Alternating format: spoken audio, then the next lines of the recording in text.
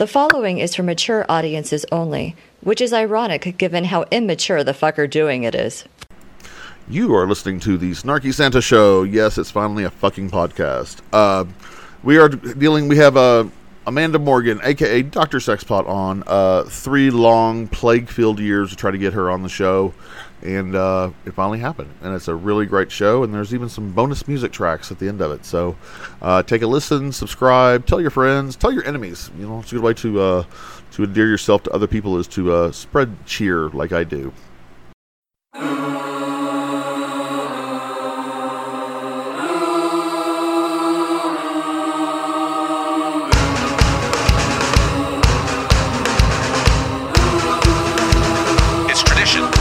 Festivities.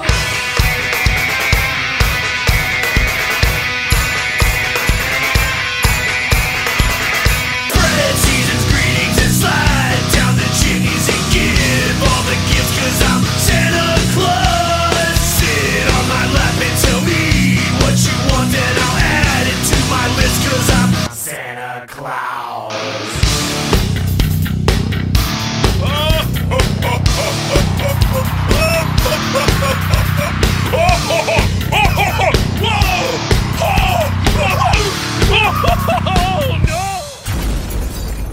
How about we talk about sex? And we're not just, this is not just, you know, revealing all the strange, kinky, weird shit that the old guy with a Christmas fetish has.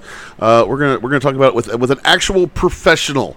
Ladies and gentlemen, when I started this show, I had a very short list of guests I really wanted to get on the air. It has always been about elevating the people in my life and exposing them to the rest of the world. This woman actually has a kind of... the world knows who she is, you know, or at least if you're in Vegas, you definitely know who she is. And after 3 long plague-driven years, I have finally gotten to get her on my show. She is the youngest sexologist in the country, one of them anyway, educating impressionable, horny teenagers and even grumpy old mythical beings. She has hosted her own sex-positive variety show. She has 2 doctorates and can play the ukulele while riding a Sibian. Ladies and gentlemen, my friend, Dr. Sexpot herself, Amanda Morgan. How are you? That is for sure the best intro I've ever had. Hey, I'm a great hype person. Everybody's like, I want to hire you just to like, you know, do this stuff for me. So, how are you doing? I'm so very good, and I'm so grateful that our, as you said, plague-ridden years are past us. Yes, like, yeah. Well, I mean, there's still a little bit of. I mean, it's still here. Yeah. It's still here. It's like I still get surprised when somebody said I came down with COVID. I'm like, how did you come down with COVID? What variety did you get? It's among us. It will always be. It's like the common cold. Somebody said that. They're like, it's just the common cold. Just put those behind you, behind the couch. So.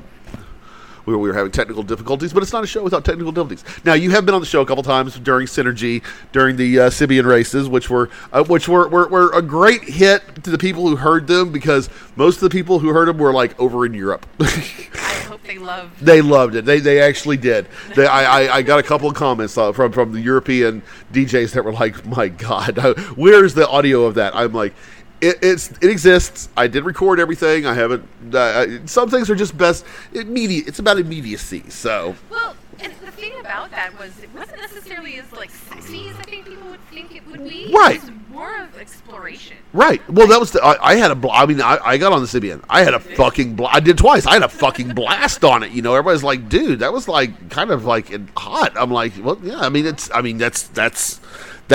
not just as it's. I'm not doing the fucking Howard Stern show, okay? I'm not putting porn stars on here. I'm putting real people on there, and there's, I mean, my reality, whether I'm real or not is a whole other story, but no, that was a lot of fun, and it wasn't like people were like, oh, well, you know, so it wasn't like, I'm like, no, it was just sitting on a vibrator, you know, and you know, of course, there was the funny ones we had the girls who were on acid doing it, which was fucking hilarious. Favorite. That was great. So it was just like the inside job. It was like they went into themselves and then came off, and we're like, oh my God. Yeah. Oh, it's great. Okay, so I always start the show with an origin story, not an orgy story for my little gay mafia down in L.A. Origin story. How did you discover Burning Man? Now, I tied that into another question: how you became a sexologist. And I know the two are probably related in some way, shape, or form, because obviously, you know, it's Burning Man. It's the world's biggest orgy, you know.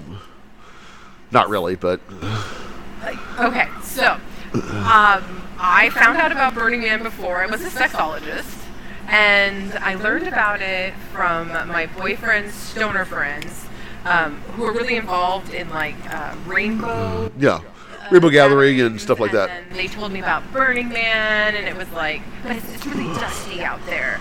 And then I had a dear musician friend who he started going to Burning Man, and he came back like a different person, and he's like, you should come.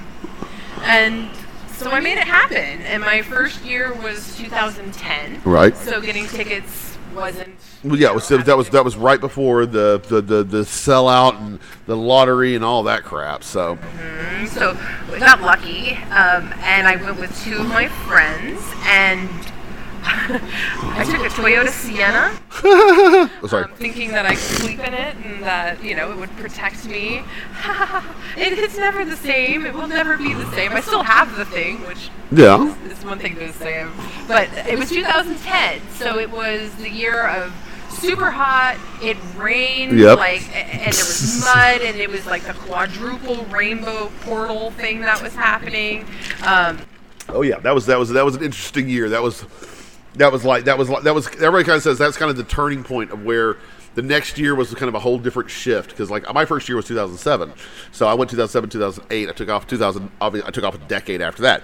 But 10 was the year. I was like, wow, I'm glad we didn't go that year. So it was wild, and I thought I might die. I thought maybe I had died, and that this was heaven. Like I remember it actually, like things were so weird, Yeah. like Burning Man style weird, that I was like, what the fuck, man? Like, is this real? yeah, no, this isn't real. This is Burning Man. Right?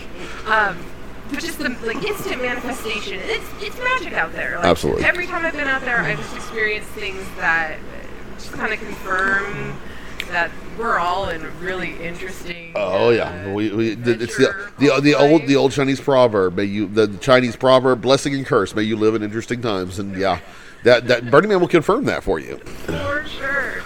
And I remember like the first art car I got on was a pirate ship driven by the Cookie Monster.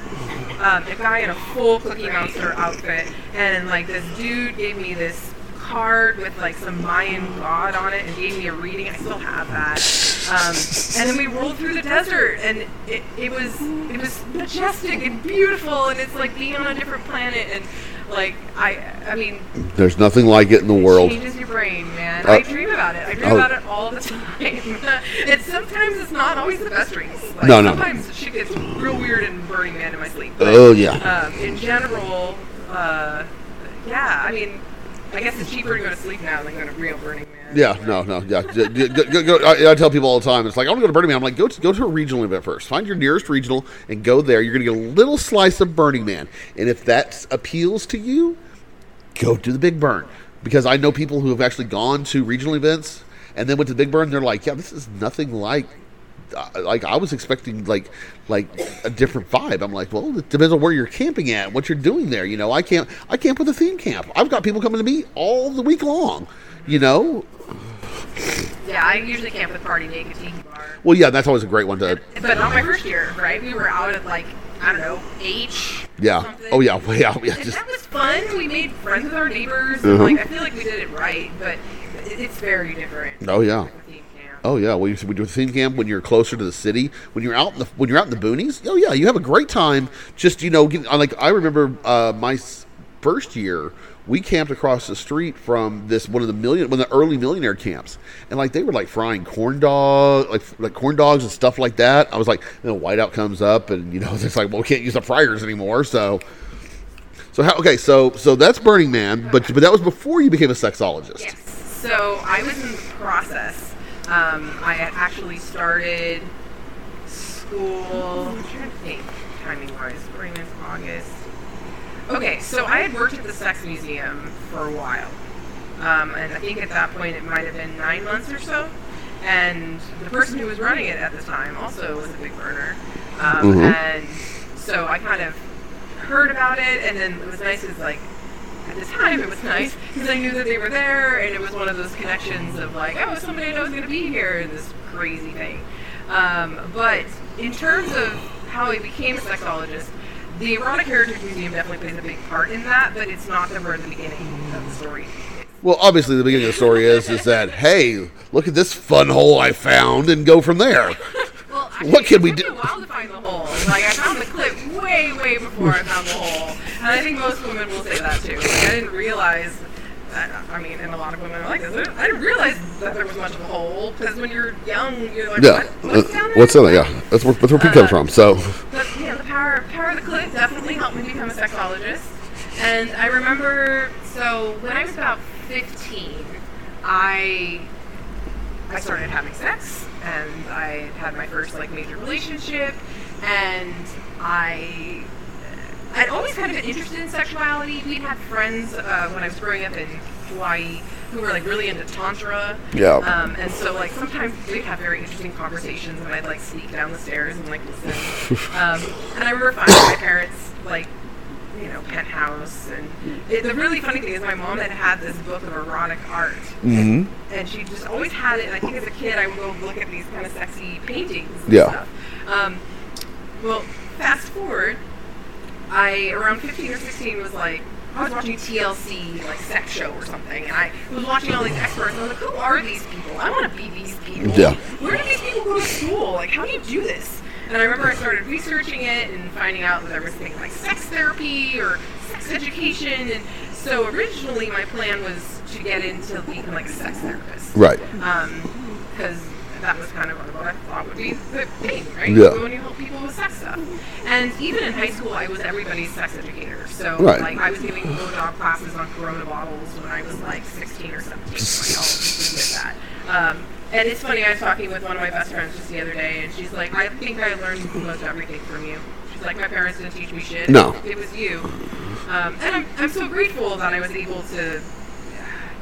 I'm lucky because I come from a family that doesn't have a lot of hang-ups around sex. Right. I didn't really grow up with religion. My mom's a professional astrologer. So, yeah, like, I mean, I was conceived astrologically. I remember when I was going to make my sexual debut, I told my mom, like, hey, it might be this weekend. She's like, I don't know, the astrology, you know. Yeah. No, Maybe next week would be better. Like, that was the kind of relationship I have with my mom. But I just really got interested in like wanting to talk about something that people were afraid to talk about, and it's how we all are here. It's like, why do we whisper about this thing that like we created life with? So, anyways, that's when I made my decision, and I went and got my undergrad in counseling, and in the process, kind of realized, fuck this, I don't want to be a therapist. Yeah. People are pretty fucked up, and I think that like giving advice to people who aren't going to listen to me all the time is going to drive me crazy. Yeah. Yeah. I ended up in my last semester, one of my professors was like, you know, I think you should go into public health, and then you can do this sexuality stuff, but you don't have to be hearing everybody's problems. You can actually teach them how to have, you know, safer sex options and how to understand their bodies and have better sex and more pleasure. And I was like, that's what I want to do. And so I started my master's in public health in 2008, and then in 2009 I also got involved at the Institute. And so that's when I started working at the museum as an intern, and ended up like the event director and education director after management and curatorship changed. And then I graduated, and then I stuck around at the museum for a while I was finishing up my master's degree. And because my master's took me longer because I was doing a doctorate at the same time. And then, and then I graduated with that in 2011, and UNLV offered me a job. And so I started teaching part-time at UNLV. I taught 2 classes my first semester, and then 3, and then eventually ended up full-time, and have been there for, it's going to be 12 years. Yeah. Soon, which is crazy. I've never been doing a job for 12 years ever. Well, yeah, but look at what you do for a living. You get to teach kids about sex. But they're all adults. Well, they're adult. Okay. But they are young adults. Okay, yeah. Okay, I'm at the age where almost everybody is a kid to me. So I'm starting to yeah, feel you're that age these days where I look at them and I'm like, they could all be my children. Like, Yeah. Shit. Like when I first started teaching at UNLV, I was 24 years old. Mm-hmm. So they looked at me. I remember my first class. My students looked at me and they said, "You're our professor." I was like, yeah, I'm not sure I believe in that at all, but we're here, so let's do this. And you know, they all stay the same when I get older. That's fun. But I really love it. It's such a rewarding job, and especially in Las Vegas, which sells sex, right? It's Right. Sin City and all that bullshit. Like, this is a conservative town with terrible sex ed. Very. So I'm really helping heal a lot of, like, broken Oh yeah. self-esteems and sexual health knowledge that just, it's shocking, some of the things that my students think. It would just blow you away. And then on top of, like, the teaching stuff, I also do workshops, right? Right. So I teach blowjob classes as an adult. Yeah. And Well, yeah. Obviously, it's an adult class. They're not signing up for that in junior high. I mean, they probably know. They probably know more about blowjobs in junior high now than we knew. I had the internet. No, seriously. When I was in junior high, the internet, like, just came out. And, like, to watch a boob took, like, 25 minutes for, like, one small picture of boobs to load. Yeah. You get excited, like, when it hit nipple level, because it was loading, like, pixel by pixel. Do you remember? I don't have to say this to you, but I just... Yeah. When I was in junior high, there was... And they're like, what? I was in college when the internet came out, and the internet we had when I was in college was all text based. Like, you know, now I did do some of the old BBSs back in the day with the dial up, which was like you would have to wait like 2 days to see a boob, and it was the worst image imaginable. So, The kids have it so easy. oh yeah, they've got it great. All right, we're gonna play a little music, and then we're gonna come back and we're gonna talk about what exactly a sexologist does, and we're going to we'll see where it goes. So, My God, I haven't been fucked like that since grade school. we're doing some sex talk here with Dr. Sexpot herself, and the art director who never comes on the show is enjoying having the conversation off air. So. I live with it. It's okay. She puts up with this shit. So We love the art director. absolutely, which is actually funny. When you and I met the first time, and I love telling people this story because me and the art director were down at First Friday, and like I knew who you were, and like, you know, and like she's like, you know, this is Amanda. This is my partner Randy, and you were like, oh, that Randy. I'm like. I've gotten that multiple times since then. It's a badge of honor now. So It's a good thing. it's always a good thing. It's like I don't you will know who I am because I had like Rampage. So they're like, are you Randy? I'm like, what was the giveaway? The megaphone, the loud things that I'm yelling at people that you should never say outside of a therapist's office. You know. So you are a licensed sexologist. What? Okay, I'm not licensed. Oh well, okay, fuck it. You're illegally performing sexual knowledge, transferring sexually knowledge to impressionable adults who grew up Mormon and don't know that you can have sex that you can have real sex and not just soaking. Okay. Unlicensed. Okay, so is there actually a licensing for There is not. Oh, okay. Which I think is an important thing for people to know. Okay, There are certificates in it. To be a sexologist just means to study sex scientifically. Yeah. And so there's a lot of biologists and sociologists. You know, the first person I ever heard use the term sexologist was on HBO's Real Sex. It was Annie Sprinkles. I love Annie Sprinkle, and I have met her, and I am an ecosexual because of Annie Sprinkle. No, I was an ecosexual before Annie Sprinkle, but I didn't have a word for it. Yeah. And I love her. Yeah, She went to the same school I did. Yeah, I was really. I remember like Real Sex like we were talking in the break, like during the 80s, like coming up, especially So influential for me. Absolutely. Yeah. It was like you know, that was, you know, like you had the softcore bullshit on Cinemax, but it was like really looking at sex. Mm-hmm. And like I was like, oh, so there's like a lot more to this, and like and I don't know if the art director has ever seen you watched them all. Hell you yeah. Know, and like the Annie Sprinkles one where she's like doing her one woman show, and she's up there and she's showing everybody her, like, here's the cervix, you know, and here's what it looks like, and here's what, you know, it's like. And like, you know, there were porn stars. I remember there were porn stars that they're like, I've never seen that before. I've shoved stuff in there for years and never knew what was there. So. Well, I met a porn star when I was working at the Erotic Heritage Museum who didn't know what a vulva was. And it's like, you sell it. It's what your job entails. Your vulva is the external female genitals. But you don't know that. Yeah. And so many people don't. Well, yeah, because so many people don't know about sex. They don't even know about their bodies. Mm-hmm. It's like it's surprising sometimes because like you were talking about you were kind of the sex therapist for your friends. I was too because when I was like 14 or 15 years old and I was a nerd. And I started having sex, but it was like I wanted to know more about sex. So I was out there reading like The Joy of Sex, and there was another book. I was trying to remember the name of it. It was a big one back in the 80s, and I can't remember the name of it. There was one, Everything You Want to Know About Sex for to Ask. That was it. Yep. And I read those. I was reading. Awesome. I was like studying this stuff and like reading about it from like because I'm a nerd. I love the scientific aspect of something. Nerds are better in bed, by the way. Oh yeah, absolutely. I was pitching that one for a while, and then now nerd is like popular and like I love it. I love it. It's hot. It's like I always quote the line from Revenge of the Nerds. All jocks think about is sports. All nerds think about is sex.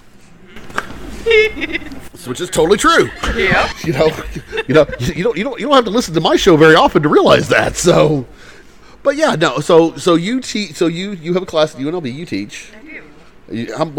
What's the name of the class? It's called Education for Sexuality.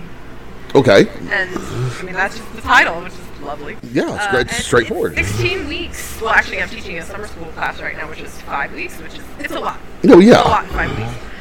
But in 16 weeks, we explore the history, anatomy, diversity, sexual development, attraction, orgasms, pleasure, birth, sexual behaviors, atypical behaviors, sexual disorders, sexually transmitted infections, sexual assault and sexual violence, and sex work.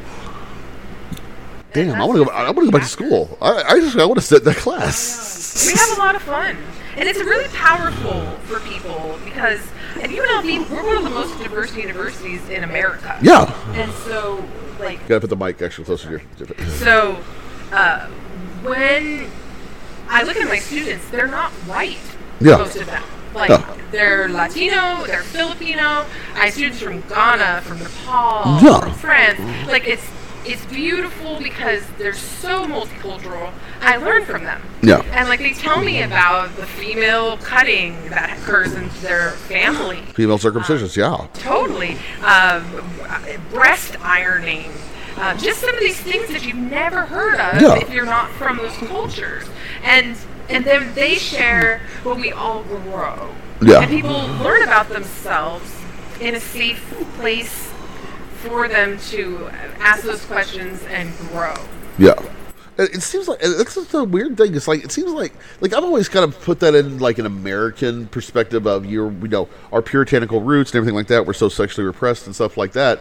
But really, that's more the way the world looks at sex. I mean, like Europe and stuff like that, they're totally different about that stuff. But the rest of the world is very repressed on sexuality and stuff. Like it's still illegal to be gay in some part by death. By death in some parts of the world. And that's just such a little tiny easy thing to get over. We're not dealing with anything like, we're not like dealing like any deep, things here. It's like you love somebody, you love something, you like their genitals, again, you like your genitals, and that's what works. Yeah, some of these countries, they still have polygamy. They still have ownership of women. Yeah. It's really fascinating to hear from my students. Like, I had a student from Iran whose dad had 7 wives, and they found out that she was gay, and so they sent her to Iran so she couldn't be gay because it's punishable by death. Right. And she said she had more gay sex in Iran during that time because it's sex segregated. Yeah. So she was surrounded by girls. Yeah. Probably not the best place to send a lesbian. Every woman I've ever known who went to Catholic girls' school, they're all that way. Correct. Yeah. So I really enjoy teaching at UNLV, and I have sex workers as students. I have porn stars as students. So it's wonderful to have like the Mormons and the porn stars in the class together. Yeah. Okay, great, because it's like a lot of people we're talking about, like a lot of people come into these things from, their repressed cultures. Not all of us got to have hippie parents. Not all of us got to have, not all of us got to have got to have that kind of upbringing. It's like I joke very honestly. I learned about sex from a guy named Butch Fulton in the back of a bus. On the way, he's like, "I'm gonna explain to you about women." Big Butch redneck. That was more of a conversation than I got from my father. I was like 8. Like, no wonder I'm fucked up as a person. But and that's people are having to unlearn things, and what one person gets exposed to, another person may never get exposed to. It's like you talk about threesomes or orgies or something like that. I mean, I joked around with somebody about that. I had met a friend of mine at an orgy, and other people are like, You've been to an orgy? I'm like, a couple of them. I've had a few of them break out right around me. So How many people? Over 6. So 6. 6 or more. 6 or more is an orgy. Okay. I've seen it in less configurations, and it's like couplings and stuff like that, and that's one thing. But anything over 6, I'd say 6 and 7 would be 7. You're definitely in orgy territory. Is undeniably orgy territory. Well, now, is this a spectrum of like entering into almost orgy? Well, everything's kind of spectrum with me because it's the comment that I make all the time. It's like I've had too many dicks in my mouth to ever say I'm straight again. And then people are like, well, how many dicks? I'm like, how many dicks have I had in my mouth? I'm not going to tell you that answer. I said, but the threshold is 3. Anything less than... I've never had 3 dicks in my mouth. Not at the same time. No, not at the same time. I've had 2. I've never had 2 in my mouth. I've had just 1. I mean, I have a big mouth, but not that big. But yeah, I've seen women with 2 dicks in their mouth. So that's a great story to tell about somebody. I'm never going to. I won't say who it is, but that's the thing is that there's a threshold. There's an experimental phase of literally everything. Like, just because you had sex with someone of the same sex as you does not make you gay. It doesn't make you bi. It makes you experimental. Like, let me test this out because, hey, as a parent, I've used this line before, and I've used this line on my friends. How do you know you don't like it until you try it? Mm-hmm. And it's like, well, I don't, and that's where you start getting tied into sexuality versus relationship. Like, oh, I'm not gay because I don't like girls, and I'm like, for me, it's like I could never be romantically attracted to a man. The male form, I like having sex with guys, but I could never be in an emotional relationship with them. So you're not bi-romantic. You're bisexual. I'm bisexual. Thank you. Yeah. Non-pressing bisexual, but sex and romance get tied in together. Well, but it doesn't. But they do. But not always. It's not always. Exclusive. No. So it's one of those things where, especially if you're getting good sex, it's kind of hard not to catch feelings. There's also brain chemicals that are happening. Right. Well, so but it's like you think you're in love because your dick drunk. But it's like you can have feelings. I mean, like I love Mamba. Mamba is one of the dearest friends I have. He is one of my closest friends. I have a more intimate relationship with Mamba than I probably have with hardly anybody. I would never fuck Mamba. I mean, we've joked around about having a sex tape, and that would be, if we ever wanted to make like a lot of money, I'd watch that. You know how many people would watch that? You know how much money me and Mamba, if you're listening, we got to get back on this idea. So pay-per-view with all your friends. Paywall, OnlyFans paywall, $20 a hit, all day long. I could pay for Burning Man for the next 5 years off of that, just off of my friends. I mean, sex tapes don't always have to include what you think they do. Like, people make money off of like rubbing pie on themselves. Oh, I know. I've had friends of mine who were I've known the balloon stuff and the eating. We'll talk about fetishes and stuff later. But yeah, no, it's a trip to like. Like people were like, I would totally pay for you to see a sex tape with you and Mamba. I'm like, yeah, okay. Yeah, exactly. Start taking the tally. And yeah, no. You're gonna look and be like, well, there's a financial decision we made here. Yeah. And that's the thing is, to make gay porn, you don't have to be gay. No. Many of those guys are actually gay for pay. Oh, absolutely. Because you make more money doing gay porn than straight porn. Yeah. I've been offered before. not going to dig too much into that particular topic, but, you know, the subject has been broached before.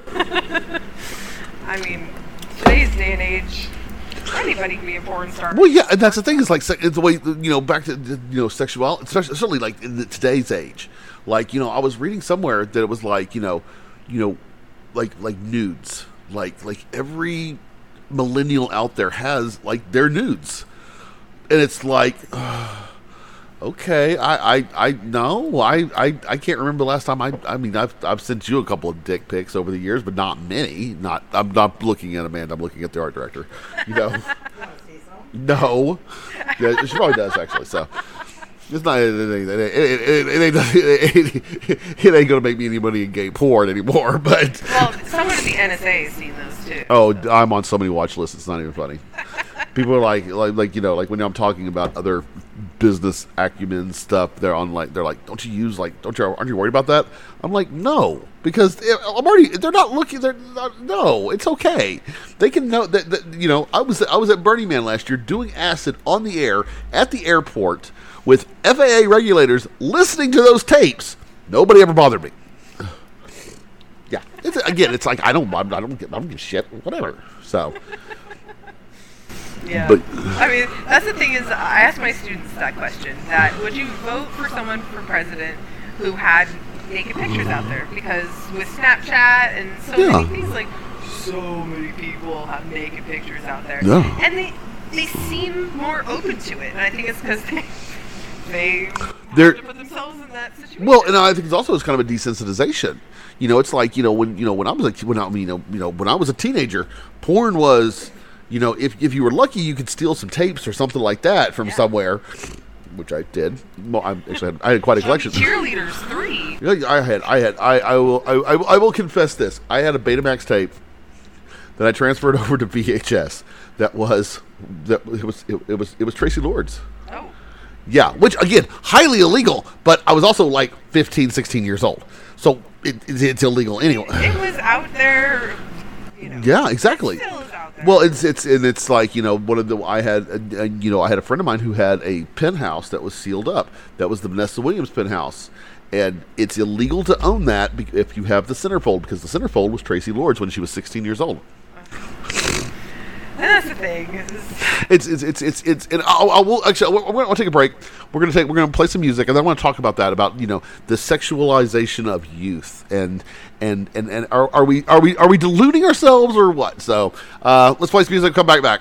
Tonight you're gonna see Santa's dick. We're here with Dr. Sexpot, and we're talking about all things sexy and sexual and stuff like that, and we were transitioning to sex and youth. And it's again, I come at this from two perspectives. I come at it from a guy who started having sex way too young, raising a child who is about that age now, and like, don't do that, you know, like when you did, like you know, you have that conversation with them, like, you know, don't save sex for something special, or you know someone right, and they're like, when did you have sex? Nah, no, we're not playing that game. Like, no. It wasn't special and it wasn't right. That's what I'm telling you. It wasn't special. It wasn't right. I'm not going to dig. You know, and there was a lot of that early on. You know, but kids today, and I say kids, anybody younger than, say, 25 is a kid to me, because I'm damn near 50. So, you know, but it's like, and I know they're adults and stuff like that, but even going younger, it's like we still have this mindset that, like, oh, you know, you're not having sex. You can't have sex. You're 14, 15, 16 years old. And it's like, but we've always done that. It's not new. It's not, the internet didn't corrupt all the kids and say, oh, well, hey, I'm going to go have sex now. You know, it's like they're exposed to sex far younger than we were at that approximate age, you know? Oh, massively so.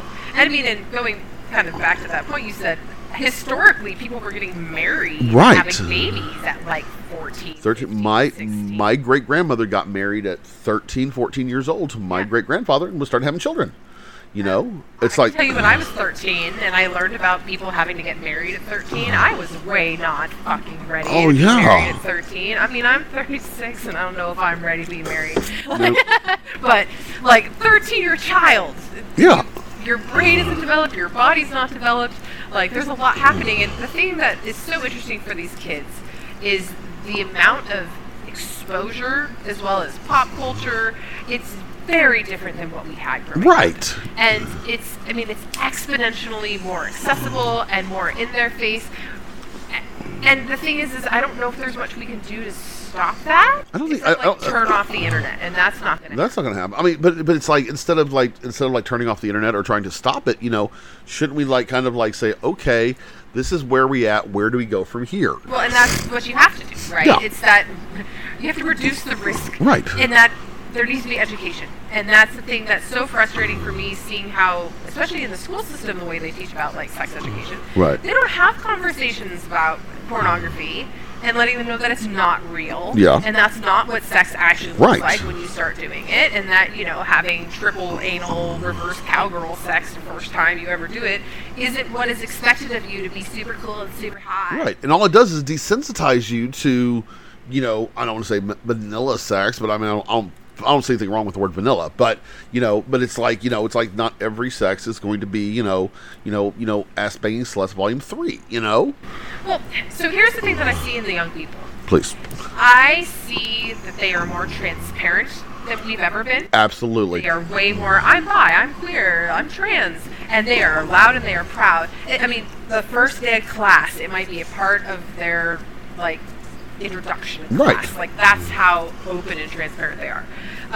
And the privacy is something they value. It seems like. Well, yeah, but they also understand privacy is kind of an illusion anyway. Well, there's that, right? And privacy is the illusion, and so it's just I see a lot more acceptance and openness. They are exposed to things that we were not at that age, but I think that they can make kind of reasonable decisions with their own bodies if they're given the chance to understand what that means, right? What their body means, what's happening, why do you feel horny, what do you actually want out of this? Do you want the pleasure? Do you want the intimacy? Do you want love? Right? The amount of girls who will have sex with some dude because I love you, baby, and and then they do it, and the guy disappears the next day.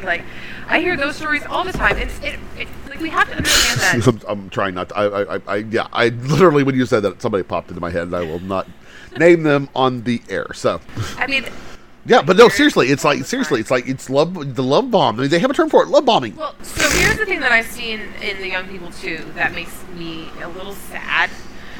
So I had a student who came to me and said, I think that there's something wrong with me. And I was like, okay, let's talk more about what do you think about that? What's going on? And they said, can you grab a bottle of water also? They said, I need to have emotional connection with somebody and get to know them as a friend before I have sex with them, and that means there's something wrong with me. And I'm like, what's wrong about that? He's like, well, I can't just go have sex with somebody, and so many of my friends could just swipe right on somebody and go and hook up, have sex, and then that's it. He's like, I can't do that. That doesn't feel right for me. And so, yeah, and I've had that same conversation with people. They're like, kind of with my reputation, stuff like that. Even though everybody knows I'm in a monogamous relationship, with the art director, they're like, but you have naked women sitting on your lap with their tongues down your throat, and you're doing, various substances off their tits. Like, yeah, but that's not necessarily that doesn't mean anything. Yeah. If I was going to have pretty much most of my life. Now, I've been in places where, yeah, I've been so doped up and so in a real bad headspace that I would absolutely fuck anything that moved and on the first meeting. But I also realized that was because I was in a bad place, and so I want to have that emotional connection, and that's something that's you're right. It's missing from kids, from not just kids. I have friends of mine who are my age, who are still doing that and still don't have that they haven't gathered that emotional connection to somebody, And it's like a fine line especially with me. So I'm surrounded by beautiful fucking women and they're sexually free and stuff like that.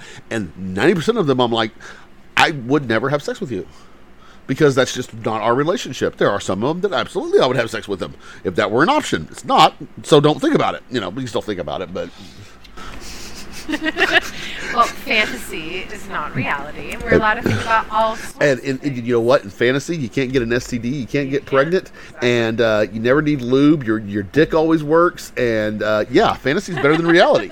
And I have a very vivid imagination. I think there's nothing wrong with that. Absolutely not. Absolutely not. And more people should be down for that. More people should accept that.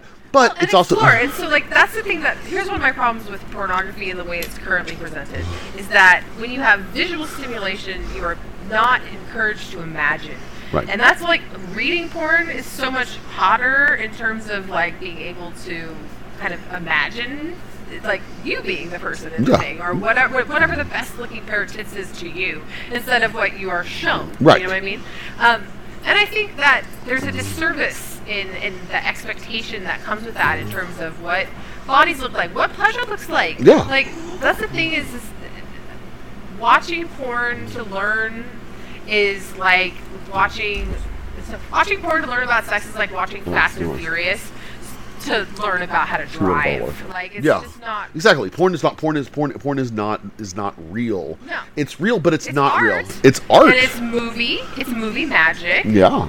But, But you know, and especially if you've known porn stars Okay. and hear about, you know, that scene that took 20, 30 minutes, that took, you know, 4 or 5 hours to film, and like, you know, it's like, you know, yeah, and they're not coming. They're not coming. They're not enjoying themselves. You know. I mean, they're enjoying. I mean, some of them absolutely are enjoying. People are having a great time. Some people are having a good time, but at the if you're same, having sex on the back of a motorcycle, you know, like, there's just the fantasies. Yeah. I've seen that porn. I've seen that porn too. You know, like, it's the fantasies aren't always comfortable, right? I think Right. most of us. well, it's not always. Yeah, it's the concept, and I tell these people all the time about threesomes. The concept of a threesome on porn looks fucking amazing. It's fucking great. In real life, threesomes are a pain in the ass. Most of the time. You're just going to disagree with me on that one. They can be what you make They can be what they want to, but sometimes they're magical. Sometimes I have had some very magical threesomes. I have had some really awful ones. I've had some horrible ones. I've had some horrible ones, because that's when you balance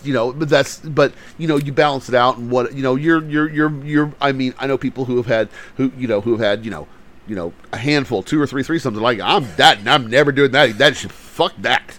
I have one boyfriend who said, I don't ever want to have a threesome because I don't want to disappoint 2 women at once. Yeah, you know, and you know, and he never got one. You gotta believe in yourself, David. Congratulate, yeah, exactly, you know. It's like, and it's like, that's, being bi, especially as bi as I used to be, that was, it's like, hey, I'm down for whatever, and it's like, you get some bi-curious guy and some girl who really likes seeing that, yeah, that's pretty fucking magical. Or you get some guy who's completely freaked out about another guy touching his dick, and it's like, okay, well, okay, we're not going to be able to do. Okay, there's going to be some contact here at some point, gentlemen, later, sir. So, or a woman who, and there was a woman in my life who, who was like, we had a threesome with another guy, and she was freaked out that I was going to leave her for the other guy, and I'm like, no, honey, that was sex. That's not. I mean, yeah, it was hot, but it wasn't like whatever. So, and that's where emotions and sex, like, are those things that are so complicated and often interrelated. Right, because sex with someone who you love and have a deep caring for is better. Hell yeah. It's like I tell people all the time. It's like I mean, I'm not saying that the art director is a prude, and she's not, but she is. But she's not as well-rounded as some people. Is that a nice way of putting that? Sure. She's just like, you're never getting laid. You're not getting laid for a month. Yeah, but sex with her is some of the best I've had in my life. Hell yeah. And it's not necessarily because, we did this there, or it's the intimate connection. Thank you. It is that there's more than just, tab A, slot B, or C, or whatever you want to put it. It's more than that. And yeah, again, go back to the fantasy. It's like, the things that I know she won't do, can't do, whatever, are better in a fantasy setting. So. Well, and sometimes fantasy is fun to incorporate into your sex life because, Oh, yeah. like, you could talk about it, and that's hot enough. Yeah, right? exactly. Like, that'll get you turned on enough to get where you want to go. But sometimes it's also a way to, like, try out a fantasy before you. Right? Is it? Does it? Yeah. Like let's walk through this here and see. Yeah. You know, is this something that could like? Okay, is this something we want to go further down this rabbit hole, or like, hey, you know what? We're good with where it went to. Yeah. I think people need to talk. Like, that's another thing that I think everybody needs to do more of. We need to communicate. Absolutely. And especially when you want to explore sexuality, especially when you want to explore different relationship styles. Yeah. Like, you have to communicate. You have to communicate. And when you don't, things go wrong. And you have to know what turns your partner on, and you have to be Yes. honest about what turns you on and what doesn't turn you on. Yes. You know, it's like pain and pleasures was one of the things I was going to talk about, but we'll kind of segue into that for just a second. Like, to me, there's nothing pleasurable about pain at all. Like I don't like spanking. I don't like even doing it because my life has taught me pain and pleasure do not go together. Because I've had a lot of pain in my life, even sexually inflicted pain, and it's not pleasurable. But some people do, and again, I understand that those pleasure centers are close to enough to each other, and you can get some rewiring done. And believe me, I've done enough rewiring in my brain over the last 30 fucking years. But it's like, but some people are really into that, and that's where you have those conversations about what you like, what you'll go, how far down that rabbit hole will you go with them, and if it's something further, that comes into more conversations about where do we go from here. Yeah. Well, it's just fascinating to see. People get pleasure from all sorts of wonderful things. Yep. Sometimes very curious things. But the whole pain BDSM thing, for a lot of people, it's like a drug. Oh, yeah. Like, they're chasing that high that can happen from the release of those endorphins. I had a friend of mine who was really into it, and she called it subspace. Oh, you get to a different dimension. Yeah. But you have to work up to that, right? It's not like someone could just start like eating you and all of a sudden you're there. Like, but it's all of that stuff isn't actually as violent as it looks. Right. It's an energy exchange. Absolutely. Right, and it's a power exchange. Mm-hmm. In which someone is kind of giving up that power into someone else's hopefully competent, safe hands. Yes. Yeah. Okay, that's a great place to stop, because then we're gonna move on to the other side, the deeper, some of the deeper things that turn people on, and how trauma plays into that. Now you all have your helmets, but how many of you brought condoms? Huh? Very good. What about us lesbians? Huh? Well, you'll all burn in hell, of course, but... We don't expect a whole lot of things. Expect the unexpected here. We are what's the wrong one here? Sorry, that one. We have been blessed with a wild mamba has shown up. Hello. How y'all doing tonight? All right, back off the mic. It's a mic, not a dick. Come on. we have this conversation every time, Mamba. You've already been invoked today. I just can't help myself. You know? I know you can't. No. I get it. Mamba also brought with him his baby brother Junior.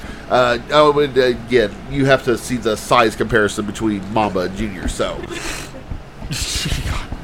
I kind of almost thought you wouldn't show up.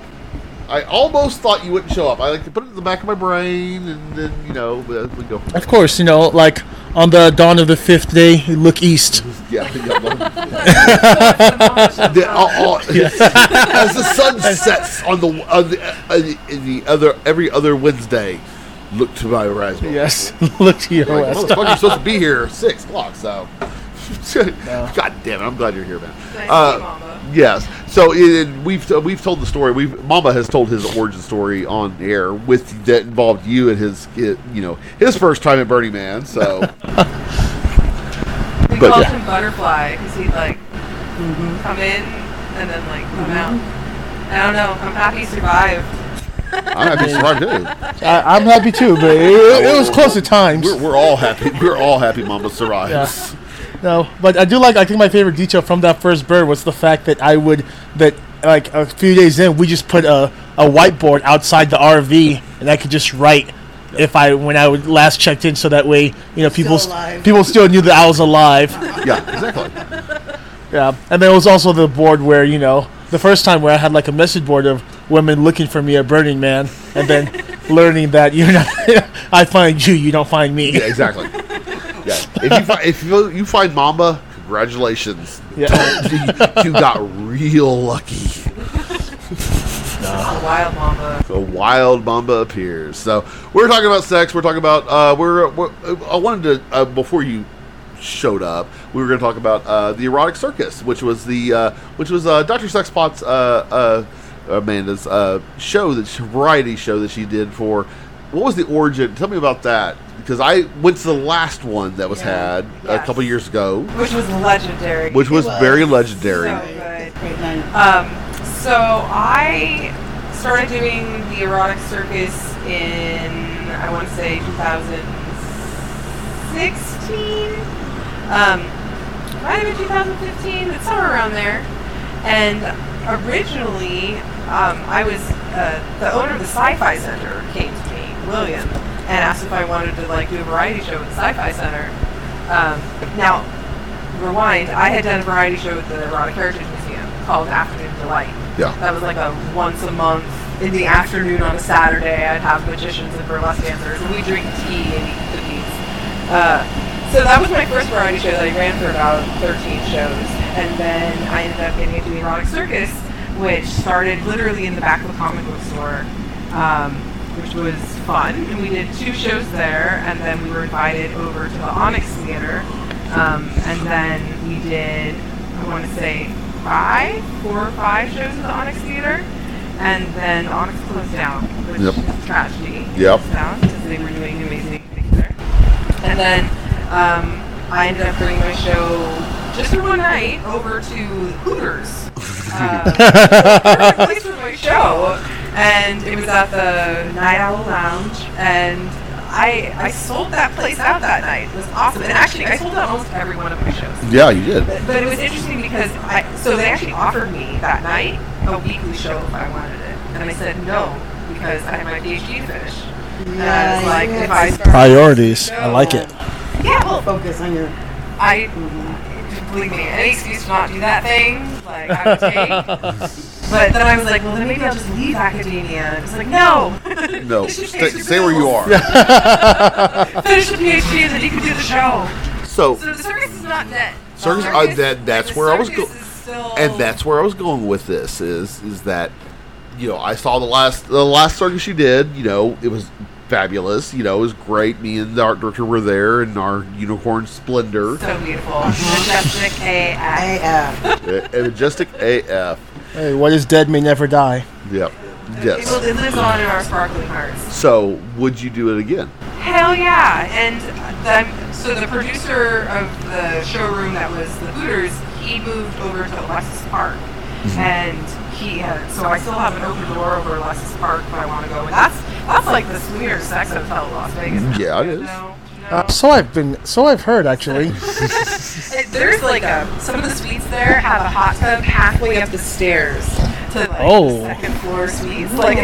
It's so dirty sex Vegas that I love. Okay. I love that. Yeah. Well, see, I've heard of a couple play parties and events happening there. I've been invited to, and I thought it was kind of interesting that name kept popping up, but I didn't realize it was that hot of a property. Kind of one of the only ones where it's acceptable. There used to be Rumor next door, but Rumor got bought out, and now it's Serene, and it's all. I remember Rumor. Mm-hmm. Yeah. No, one of the things I love is that because it was also right across from Hard Rock, so Rehab. Yep. Back when Rehab was a thing, so we'll go to Rehab, and then you pick up a crew, and you guys all sort of understand, and then we all The good days. It's the Hard Rock. The Virgin. Have you been to the Virgin? I haven't been to the Virgin yet. So, have you been to the Virgin? Oh yes, I've been to the Virgin. Yeah. So, it is not the same hotel. No. And it doesn't have a soul. I don't know. Exactly. what they're trying to- like all the pieces are there, but it just doesn't feel like any sort of personality. Yeah, it's like corporate AI monster built a hotel. Yeah, it's AI art where like it looks like it should be there, but it's just something it just isn't. Well, and the echoes of what was there before are still in the walls. Yeah. But they are going into the darkness. So like they're not doing well. Like I would be surprised if they make it. Really? Like, even another couple of years. Almost every time I'm there, it is vacant. Unless there's like a concert. Yeah. Like that place is not popping. You can bring your dog, by the way. That's a cool thing. You can walk your dog at the Virgin Hotel. So one of these days with hot as balls, you go walk your dog at the hotel. But although I will say, I mean, they do have a Cassie Beach Club, which is actually a pretty good time. It's like a, like it's like the beach front pool area with like a little restaurant. Yeah. So it's a good time, but that's only a summertime thing. Overall, it just because the Hard Rock was like very like low key a party spot in Vegas. It was off the strip, and it's just one of those. It was its own self-contained party. Yes, it is an ecosystem. Everything, and that's why it was awesome when ABN was there. Yes. Because it was just like, which bar do you want to go to? Yeah. Oh, everybody here. Yeah, exactly. Like, you guys all.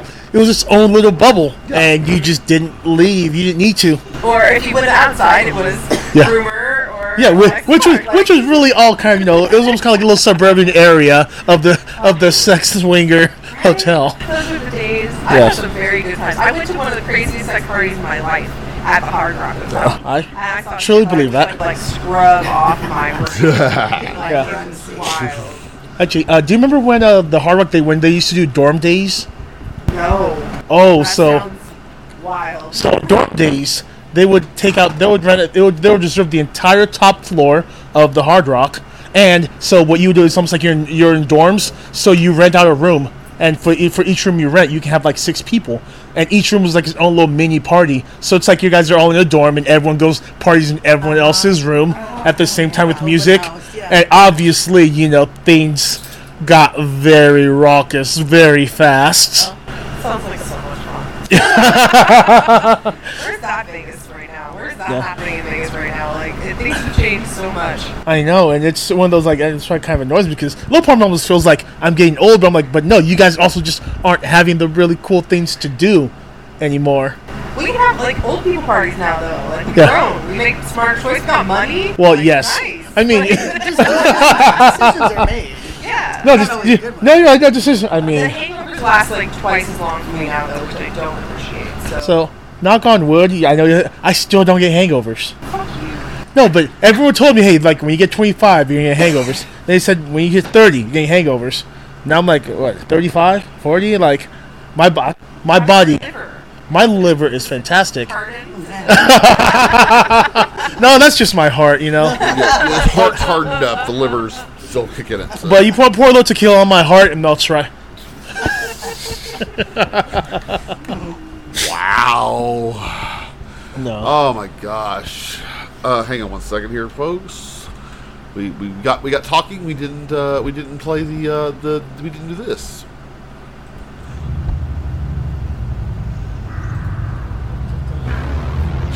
Oh.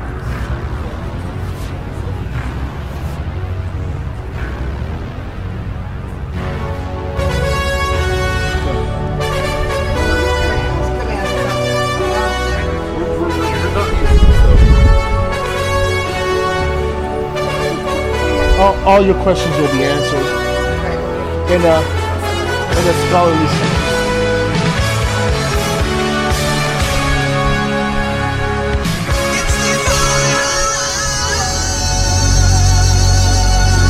Yes, boys and girls, we are well into the final hour where we don't know what the hell we're going to talk about. We're going to talk about literally everything, so... Let's talk about sex, baby. Let's talk about you and me. Let's talk about all the fun things, degeneracy that we do. Let's talk about it. We already played that song. You missed that part of the show. So, but no, we were gonna. I really loved your erotic circus. It was just so awesome. And if you ever decide to do it, I'm gonna prostrate myself for you. If you ever decide to do it, I would love to be your MC. Oh, really? That could be fun. That could be fun because the last MC I saw, I don't know if she always did it, was Tawdry, and passed away a couple years ago. Yeah. And you know, May she rest in drag. may she go to the good. May she go to the good place, which is 90% off wigs, as all drag queens should. And I would never try to fill her G-string. Oh, but I do miss her. She had one of the most raunchy. Like, I would have moments with her where I was just like jaw to the ground. Like, did you just fucking say that? Yeah. Oh my god! But you do that to me too. So I do that to you too, and I feel like I could walk those heels. So. Yeah.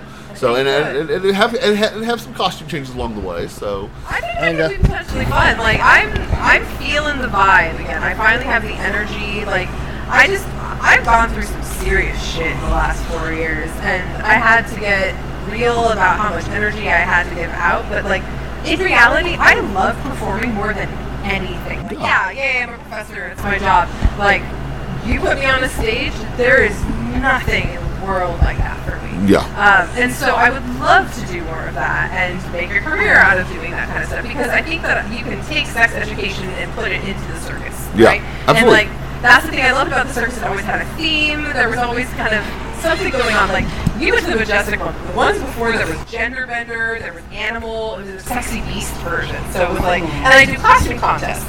So I remember you guys were part of my costume contest, and then I'll give out like fun toys or whatever. But it creates. It's like a burner event. It's come be a part of the show.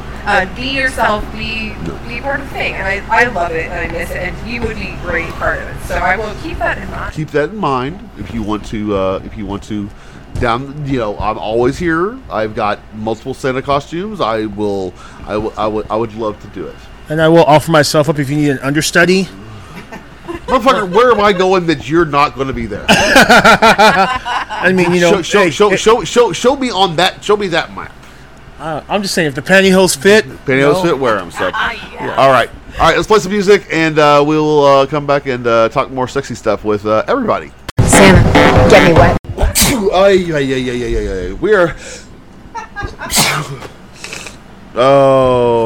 We are back live with Dr. Sexpot, with Mamba, with the art director, with Junior, art director, Brandon White, and Junior. So, well, like I said, we're 40 minutes. We got 40 minutes left. Let's talk about what's the. You and I talked about this earlier. Strangest place you've ever had sex. Like now again, we're not. You know. Places, not body parts. Yeah, places, body parts, and stuff like that. You know. I had sex in a castle in England one time. Ooh. Like in the keep of the castle. Yeah. Like it was. Wow. Okay. Did you do it like the old royalty used to? I mean, I was bent over. No, probably not like the royalty, but probably like where we were, manhandling in the keep, or buggering, or shagging, or the word. Shagging. I got a good shagging in the keep of the castle. And I don't know if that's. I mean, did you call him my lord while it was happening? Place. I mean, like. Please, we don't have a whole lot of castles in America. No, it was so cool, and Mama? Weirdest, strange. I'll tell mine real quick here while you're thinking. That's why so a couple came in my head, but probably the one that stuck out the most was on a set of train tracks. Ow. Wow. Huh? Wow. On a set of train tracks? Yes. Okay. No. I mean, well, exactly. Is there a story in that? I mean, it was okay. So with that train coming,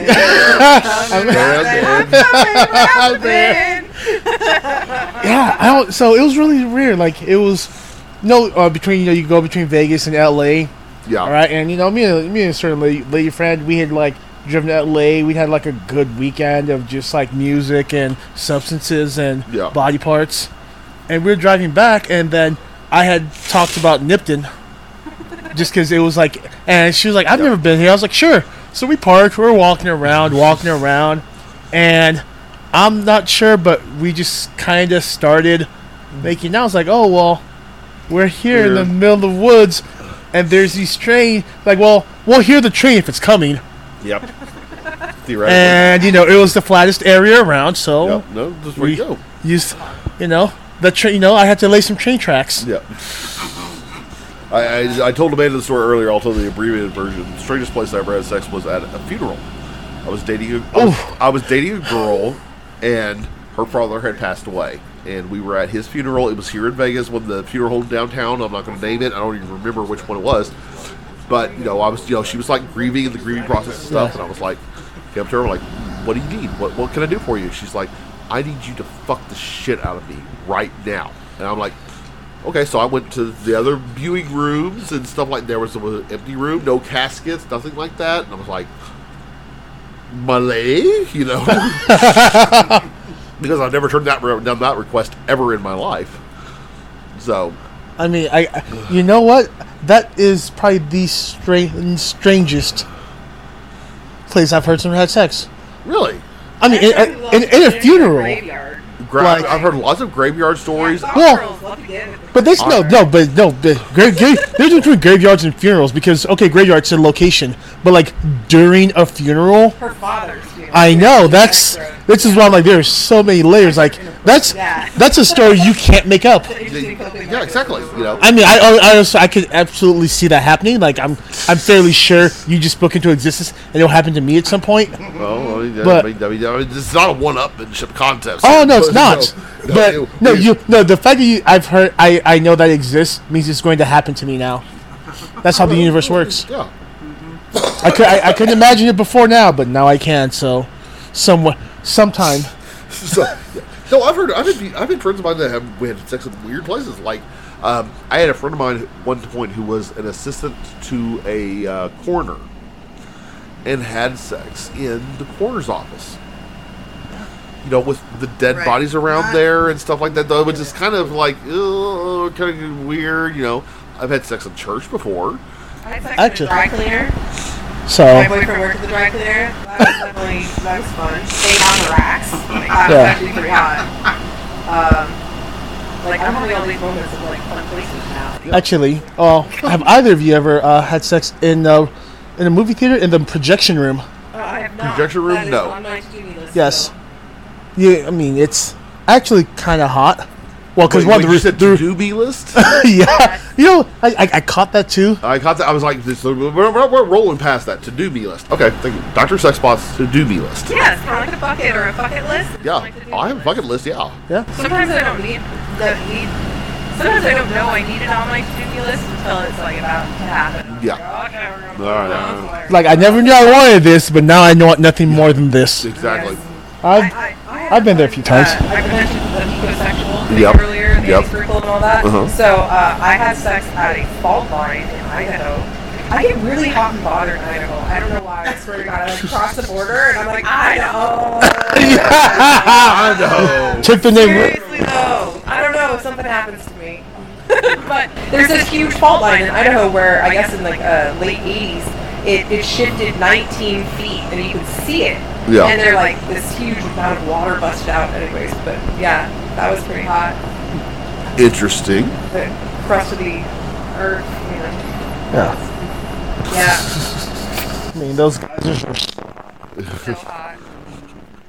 Yeah. I mean, what is about Idaho that gets you hot and bothered? I don't know. I don't know if it's because it's such a conservative place that I just want to be extra naughty to make. I think there's definitely a correlation there because the more repressive the culture is, the more weird people's. Somebody corrected me one time and said a fetish is something with an object. A philia is actually without fetishes, philias, stuff like that. Philia is a like, right? It's like when you're really into it. Yeah.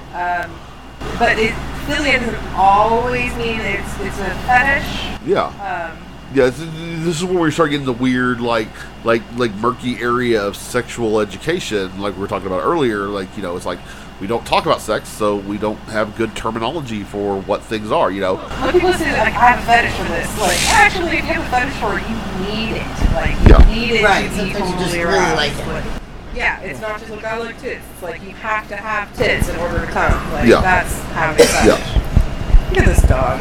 It's ridiculous. The Rubio is ridiculous. So, but yeah, no. Like I said, I've talked to them. I've done with some weird people who had some weird sexual things, and it's there's no the weird word weird is not, it's not weird to me. Yeah, weird is a compliment. Weird is a compliment, It's like, I'm weird, But it's like you sometimes figure out, I remember a conversation we were having at some point where I talked about a girl that I knew who, was into bestiality. She had given up on humanity and was just all about fucking a dog. I'm like, okay, and then you like start man's best friend, woman's best friend. Woman's best friend, there's some sort of, and she and in that case she was a clinical psychologist who worked for the Canadian government. Like she's having to deal with all these horrible human beings, and just like kind of gave up on humans. I'm like, and you have sex with me also? What? So how does it feel to be an Eskimo brother with a dog? Of all the questions I've been answered, it's weird. That's a weird one. That's a very weird one. Sorry, I don't know. It's okay though. Yeah, I have some friends who are Eskimo brothers with like sheep and stuff. Like sometimes it's interspecies. Yeah. Well, yeah, that's Some weird. places that's illegal. Not all places. Nevada just made it illegal to have sex with an animal in like 2019. Yeah, you'll be amazed that there are a lot of laws in terms of bestiality. The laws are way laxer than they should be. Well, there was a time in 2015 when I was doing my podcast where I actually counted up the amount of states where gay marriage was legal and the amount of states it was legal to have sex with an animal. And there were actually more states where it was legal to have sex with an animal than get married to someone of the same sex. Yeah. Luckily, that is not how it is now. Yeah. But I mean, for now. It was like 7 years ago.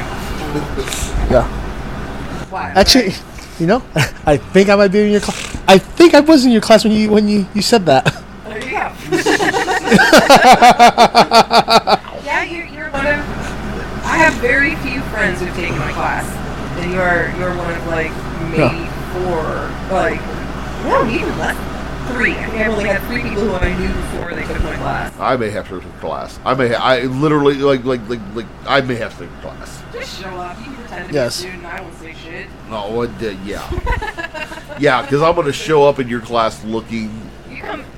Oh, you can. I can blend in. I usually choose not to. So we respect all pronouns in my class and all expressions. I had a student last semester who was funny. I was really happy because in the process of my class, they scheduled their gender assignment surgery, and then they actually got confidential coming wearing this adorable dress, and it was just it's so nice to be, especially in the way America currently is right now, and a lot of the policies and just crazy shit that's happening, especially in Florida. To be able to hold a safe space for gender diverse folks, that's just, it's important for me. It's just about safety and respect. And life is fucking hard. So can't we just be nice to each other? Absolutely. Why are we going to get hung up on something so simple? It's such a small part of our population, and they deserve respect because they're doing the same shit that the rest of us are on top of not feeling comfortable in the body they were born in. I don't know. But I got into an interesting conversation with people the other day who were all like, well, man and woman, that's the way that the world has been for millennia. And I was like, actually, no. No. It was kind of fun to call them out. No. But it's these people, in our history, these populations have existed for thousands and thousands of years. Yeah. It's not like this is new. It's not like they put gay in the water and now everybody's trans. You hear people say this shit. This is not unusual. It is not abnormal. Diversity is normal. Diversity is absolutely normal. And we need to celebrate it instead of fight it. America's going this really weird backwards cha-cha right now. Well, but sending me to Canada. I feel like that it's going backwards, but it's going backwards for a reason because then it's going to burst forward. I hope so. We're kind of we're doing this I was talking, not to talk politics, but I'll talk politics for a second because it's my fucking show. I can talk whatever I want to. Politics, Republicans, the Republicans have embraced this real authoritarian ideology. I'm like, so you're telling me the lady who thinks that the Jewish space laser or the governor of the state who's pissing off the largest employer in his state are the future, it's going to burn itself out. Well, and like I said earlier, I think the young people are just more respectful to each other. Yeah, exactly. There is more openness to this stuff, and I have hope. Yeah. Like I'm worried about the kids, but I also have hope for the kids. I have hope. Like, I have hope for weird mix. I have hope for the kids. I hope the kids are going to do fabulous. I want to be the cool person that the kids can see, like, oh yeah, you're not that kind of guy. Like the boomer millennial thing was always a little wonky, but I was like, no, I want to be. I'm cool. Shit, I'm Gen X. I was there, man.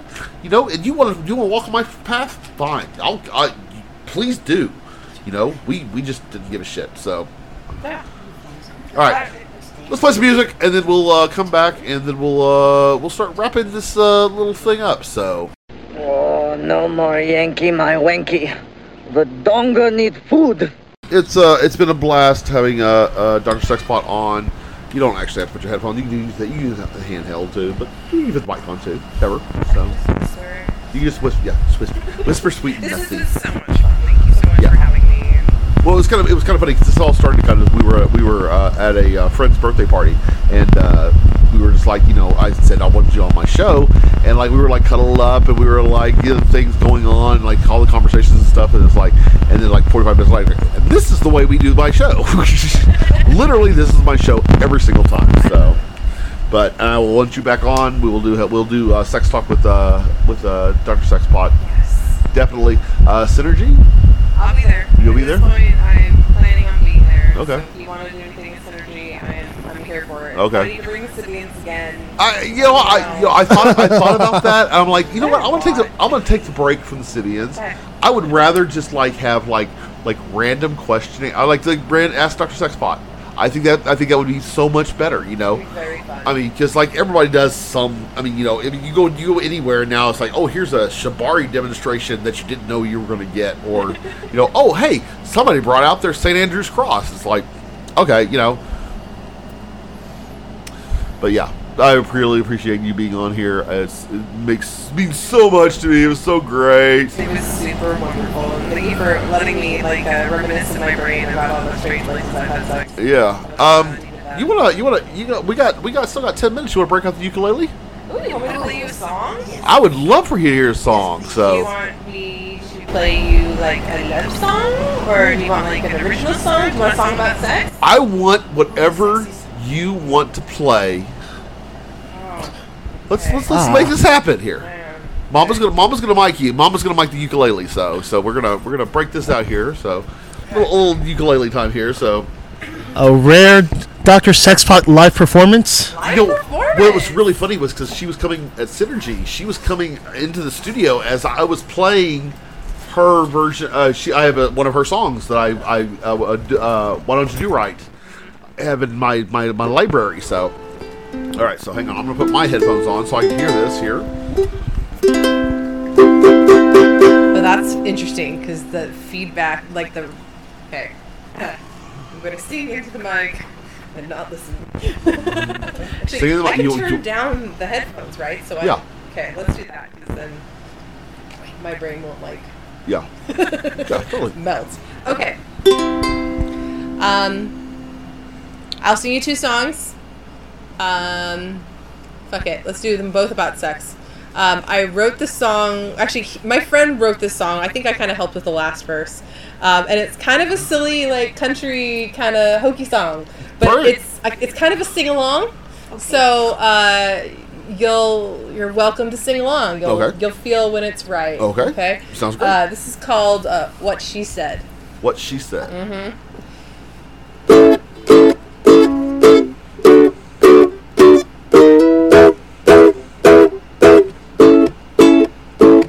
We were out around one day outside of town. The sky was gray. Well, it may have been a day to stay in bed. The rain it poured, the rain it came. It all came down all just the same. Oh dear God, I've never been so wet.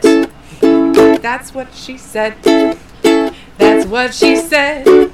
I have never been so wet. That's what she said. That's what she said. That's what she said. Giving me head. Sucking my balls as I recall. That's what she said. Later that day, the rain didn't stop. It kept on dropping on drop after drop, enough to turn the whole Mojave green. Mojave green. And in my days, I've seen some storms, and you know what? I'll probably see some more. But that's the longest one I've ever seen. That's what she said. That's what she said. That's what she said. That's what she said. That's the longest I've ever seen. That's what she said. That's what she said. That's what she said. That's what she said. Hey, give me the bed. Up against the wall. I don't recall. That's what she said. Yeehaw!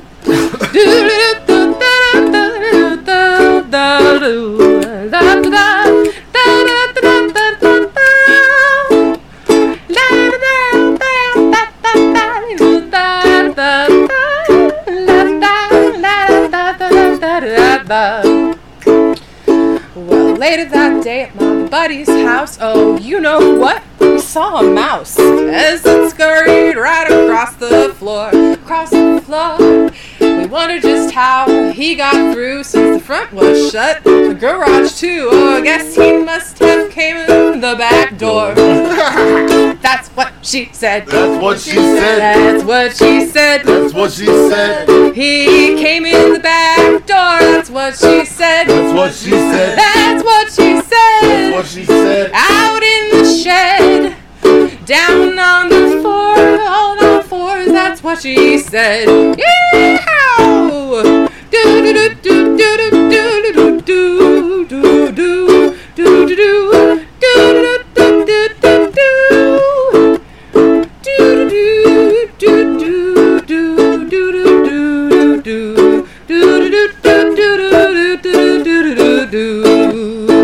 That's what she said. That's what she said. That's what she said. That's what she said. I bet it all as I recall. That's what she said. That's what she said. That's what she said. That's what she said. That's what she said. That's what she said. I bet it all as I recall. That's what she said. That was a lot of fun. God, I hope that audio comes out good. My friend Rick Iannello and I wrote that song together. Well, I will get that information, and I will actually, if the audio comes out half as decent as I hope it does, which it might, but you never know with me. So, all right, boys and girls, it is. Right? your head all night long. Yeah, I'm here all night long. Be sure to take your food for waitresses. All right, boys and girls, I am going to go out. You, I love you. I will see you in 2 weeks on the anniversary of the date of my birth.